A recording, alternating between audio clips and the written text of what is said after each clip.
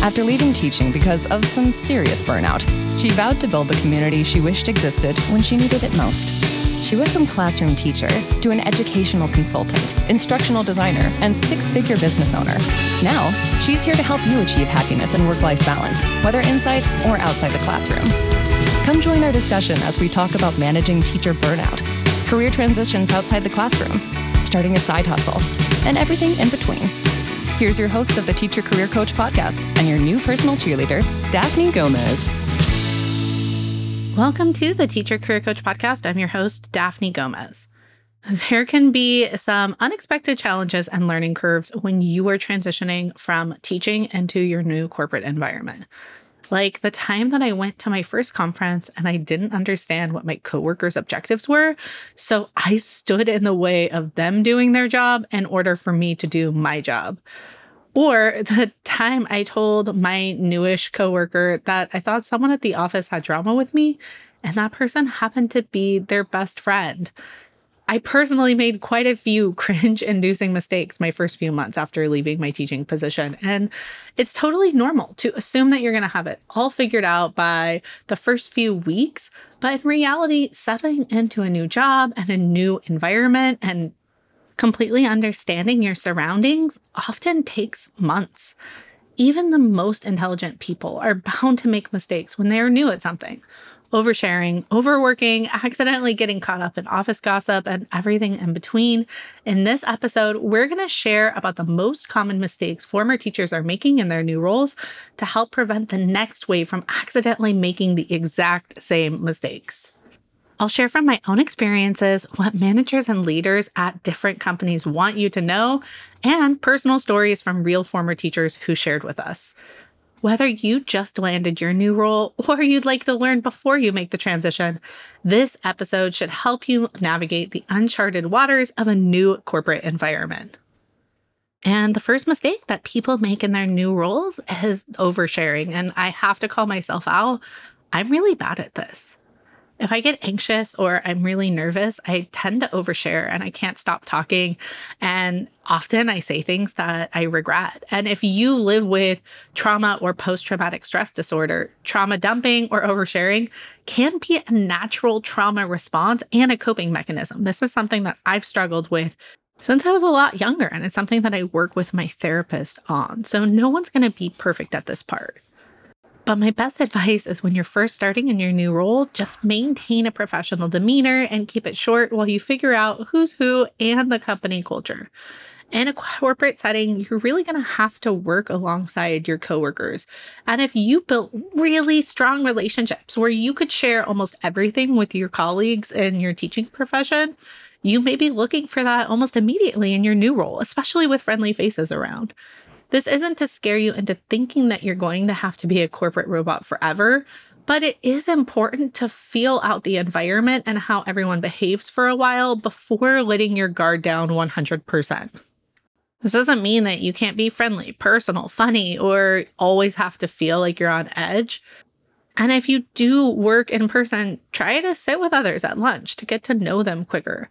But just avoid discussing topics like politics, religion, other sensitive issues until you really know who your coworkers are. And this isn't going to be just limited to like an in-person work environment or on Slack or in meetings. This is also very much on your professional profile, your LinkedIn. And I know that I gave the kind of obvious triggers that can be more controversial, like politics, religion. But even oversharing in a personal capacity can have negative effects on how people perceive you in a corporate environment. And I'm going to give an example that I see pretty often from former teachers who are updating their LinkedIns on their very first week of their new role. So the post may start off with something like, I'm so excited. This is my first week outside of the classroom. And today I got to sit in meetings. The office had food and snacks. And then sometimes they even mention how excited they are about being able to use the bathroom as many times as they wanted. Now I'm going to stop there. I get it. I totally get why people want to share these things, because the audience that you're trying to help on your LinkedIn profile or in these types of posts are teachers in transition. And you want to stay connected with that specific community. But your LinkedIn is a professional profile, and your work very well may be evaluating your ability to understand corporate norms and environment and to see if they trust giving you the assignments that you're supposed to be assigned to. So I urge you to go, if you don't believe me, and look at some of your coworkers' LinkedIns. So not teachers who are in transition or teachers who have transitioned and how they use LinkedIn, because so many teachers were new to this platform that they all kind of adapted the exact same style of how they were using LinkedIn, almost like a Facebook or a diary of telling people what they were doing on a daily basis. But look at the project managers, look at the engineers, look at the SDRs, and see how often they use LinkedIn as far as connecting with their community. Usually it's very sparingly. It's I got this job. I'm really excited about it. Thank you so much for all the people who got here. And then they may post something that's happening, an event at their work from time to time, but they're definitely not oversharing what their day-to-day looks like or what their fears are about their new role or what they're excited about their new role. And they're definitely not bashing the company that they left behind. You know, there are always going to be exceptions to this rule, and there are always going to be posts from time to time that you see, but look at the majority of your new coworkers and how they engage to kind of get a feel for what the norms are on LinkedIn. And let's talk about why. In your first few months at your role, your managers and their managers are probably evaluating whether or not you are prepared to take on the responsibilities that you were hired for, especially if you don't have any formal experience in those particular areas.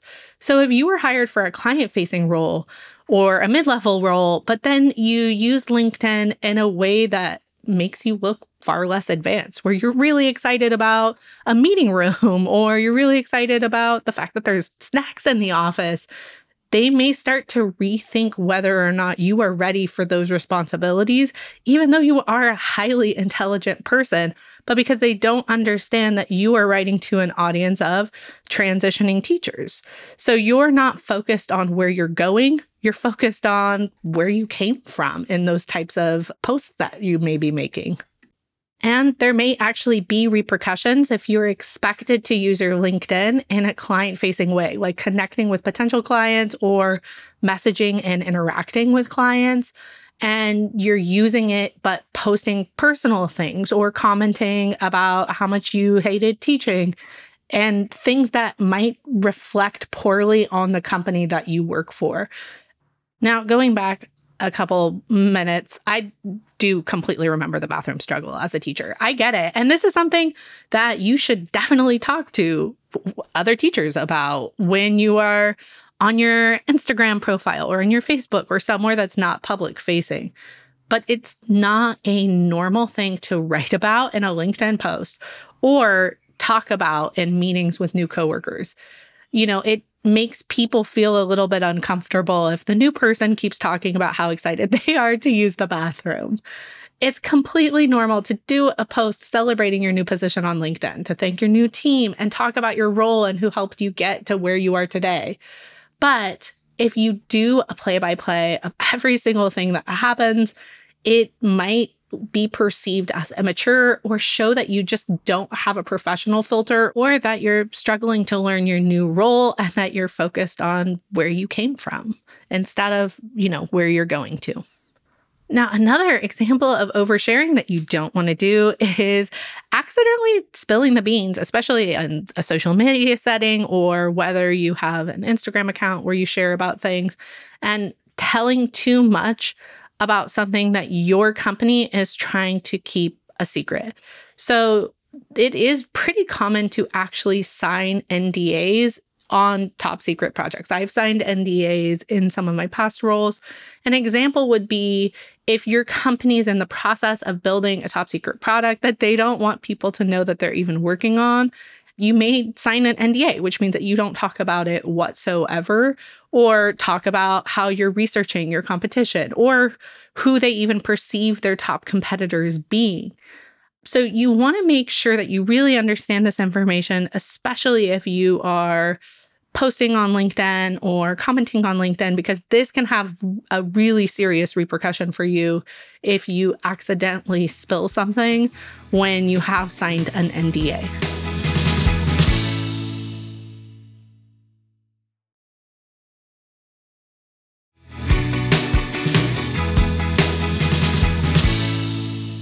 And lastly, your work hired you knowing that you are transitioning from an education background. They are probably excited about the way that they see the similarities between what you did and where you're going to. And people at your company may potentially ask you about your teaching position. They may ask you about why you left your teaching position. And there are so many times that this will actually get brought up. But if you find yourself accidentally oversharing and talking too much about your old job, that can get old really quick. In the same way that it gets old when a person that you know can't miss any opportunity to bring up their ex. You know, that person that anytime anyone's talking about, oh, this is my favorite movie, and they're like, oh, my ex took me to go see that. Or interrupts even a nice conversation that you're having about, you know, a partner that you're with right now, and they're like, oh, my ex would have never done that. This is a trauma response. And I did a past podcast episode about how a career hunt is like dating. It's episode 61. So you want to go back and listen to that episode if you have not already. But there are going to be traumas and not normal habits from your past work environment that are going to impact your ability to filter some of these things out. That's okay. The best bosses and managers are going to help guide you in the right direction, but it's best to just notice if you find yourself in a pattern of these behaviors so that you can identify when it comes up and try to stop yourself from doing it too often in your new role. One former teacher in our survey said that she had to learn that not everyone needs to know why you have certain triggers in the workplace. You know, a big trigger for her was always anytime she asked for time off. She worked in a district that you were not allowed to basically use any days. You were shamed. Even if you had a doctor note, they, you know, made it a really big issue. So when she started her corporate role, her manager eventually had to let her know, hey, you don't need to keep sharing why you need time off or need to keep sharing why you're sick. Like, you're oversharing here, and that's just not something that we do. We don't need to know. We want you to have your privacy and be able to just say, hey, I'm taking this time off. So I don't want you to listen to all of the different examples that I've given and think that you're going to get in trouble or fired for any of these things. You're a human and you're learning these new roles. But it's just so important to focus on where you're going instead of where you came from. Focus on listening and observing what you can learn in this new environment and how your coworkers behave and how they also behave on their professional profiles. Get to know their interests related to work and industry and focus on building professional relationships. Don't worry, the personal relationships will come too. You'll still find that you can bond with people in the same way that you bonded with those teachers in your past position. But it may just take a couple of months of evaluating who's who and how they actually behave in the workplace before you start to make those types of connections. And the second mistake that former teachers are making in their new role is overworking. Working excessive hours, being unpaid and chronically overworked is just such a regular occurrence in education. And this is also something that we often celebrate and give, people who are working themselves to exhaustion. We give them the title of good teacher. And then the teachers who leave early are given this slacker title. We're conditioned as former teachers to overwork ourselves. That's just the way that the system was built. And this is something that many former teachers in our surveys have told us that they struggled with. One former teacher said that in her new role, she needed to clock in and clock out. And when she first started, she was secretly working off the clock because she was afraid of looking lazy or like she wasn't doing enough. And we had another former teacher say that they were trying to do another employee's work in addition to their own to help the other employee. And then the manager caught on and actually got had to intervene and tell them, like, that is not your job. You need to be focusing on only your work. It's difficult to break this habit and especially still feel like you're succeeding in a new role when you're coupling, this habit of overworking with imposter syndrome. One of the best strategies is to just schedule regular breaks to refresh your mind and to help you increase your productivity. And once again, I'm here to tell you that this is just easier said than done.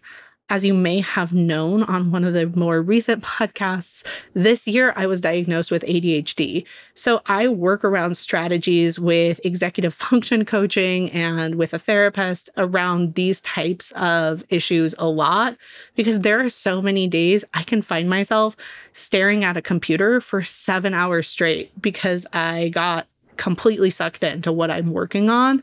But that's not healthy or sustainable for the long term. One strategy that I really like is just to add a 15-minute break on your calendar, and it forces you to go on a mental health walk or a stretch or a walk around the office.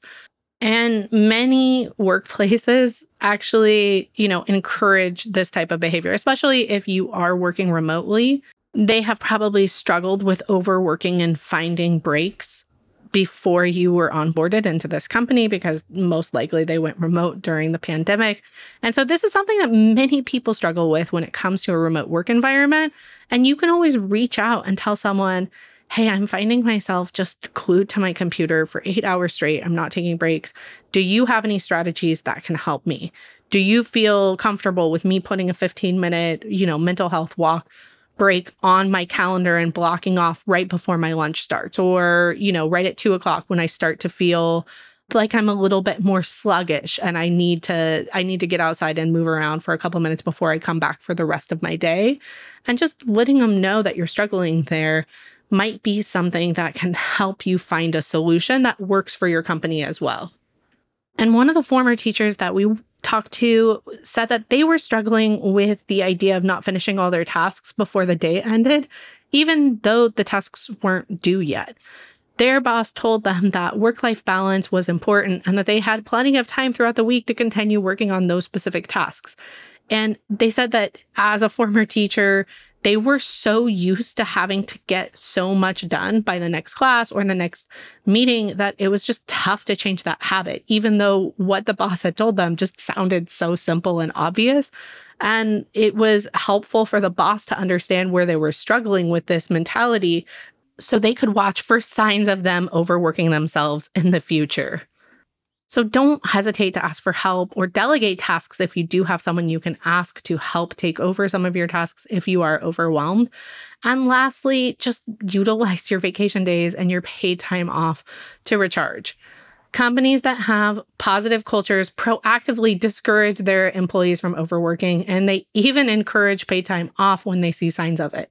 I have heard from so many people in their new roles, and this is something that's completely foreign to someone in the teaching profession, but a manager saying, hey, I haven't seen you take any time off in the last 4 months. You need to schedule something. You need to schedule a couple days off.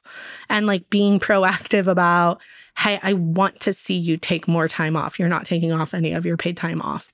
Not all companies have the exact same culture, but there are companies out there that do really value work-life balance, and you'll be surprised how hard it is for you to embrace it as a former teacher when you came from an environment that was overworking you.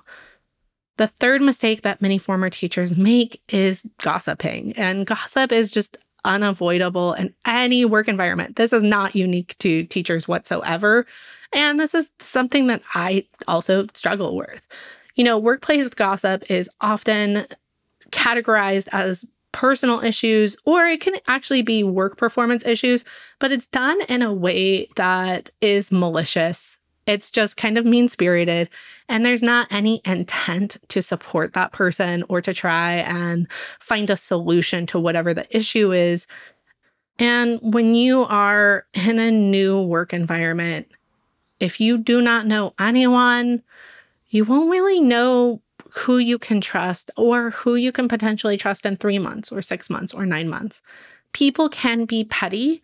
And if you are engaging in corporate gossip, you don't know how that can get manipulated in a way that, and not to scare you, like every corporate environment is like dog eat dog succession, but there are going to potentially be people around you who will use situations of unprofessionalism in order to leverage their career in the future.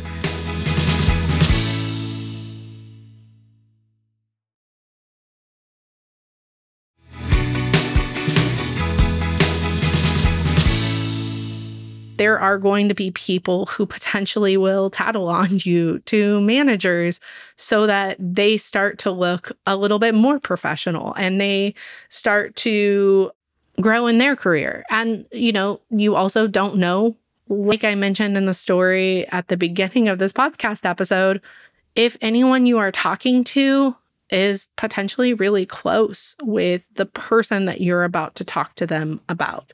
So you just want to focus on speaking positively about your colleagues, about the company that you work for, especially while you're still finding your footing and you're new in the position. Just try to find the good in everyone and what they are potentially good with when you're talking about them.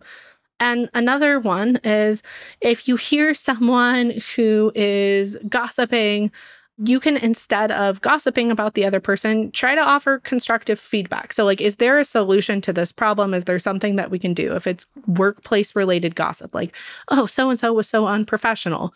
Maybe you can give a strategy of, oh, the next time that happens, maybe you should try and use this type of redirection with that person who is being unprofessional in the meeting, and use some of your teacher brain of like classroom management of, hey, this is exactly how I would redirect someone who was getting off topic or being unprofessional, instead of sitting and talking about how unprofessional and annoying so-and-so is. Try your hardest to just offer a solution. The best thing that you can do to grow in a new corporate environment is to build a reputation of trustworthiness and to be known for maintaining confidentiality and not being someone who talks negatively about other people. The fourth mistake that former teachers often make is they are afraid to ask questions. This is another one of those issues that comes from being in an education environment. If you worked where no one supported you, even when you begged for it, you learned to do everything independently. But corporate environments have completely different systems where they encourage asking questions. And it's important for you to acknowledge to yourself, it's okay to ask new questions as a new employee. It's okay to be brand new at something. Seek clarification when you are not sure about the tasks that you're supposed to do or the expectations, because we received so many survey responses from former teachers who just wanted to take the initiative in their first few months. Maybe they performed a training that they weren't supposed to do or a similar task. And while this may end in your favor as showing how helpful you are and what a go-getter you are, this sometimes ends up with you actually getting in trouble for not asking clarifying questions or asking if it's okay for you to take that initiative first. So one of the best things that you can do in the first few weeks of working is whoever your direct manager is, ask them how to best communicate with them. Do they want daily check-ins if you're struggling? Like, is that a Slack message? Would they want you to just show up at their desk if you're in person? Would they like to put a 30-minute weekly meeting on their calendar so that they can identify any questions that you have that week? And so during those times, you can start to go over, hey, do you expect me to ask for approval before I start these types of projects that you didn't explicitly ask me to do? And then once you know you have approval for a task or an expectation, ask them if they want you to continue to ask every time before you move forward. And, you don't have to ask every single time. Once you get to the point where your manager says, okay, I trust you anytime you're going to answer an email about blah, blah, blah, I trust you with this, then you don't have to ask. You're moving towards having autonomy in these specific situations.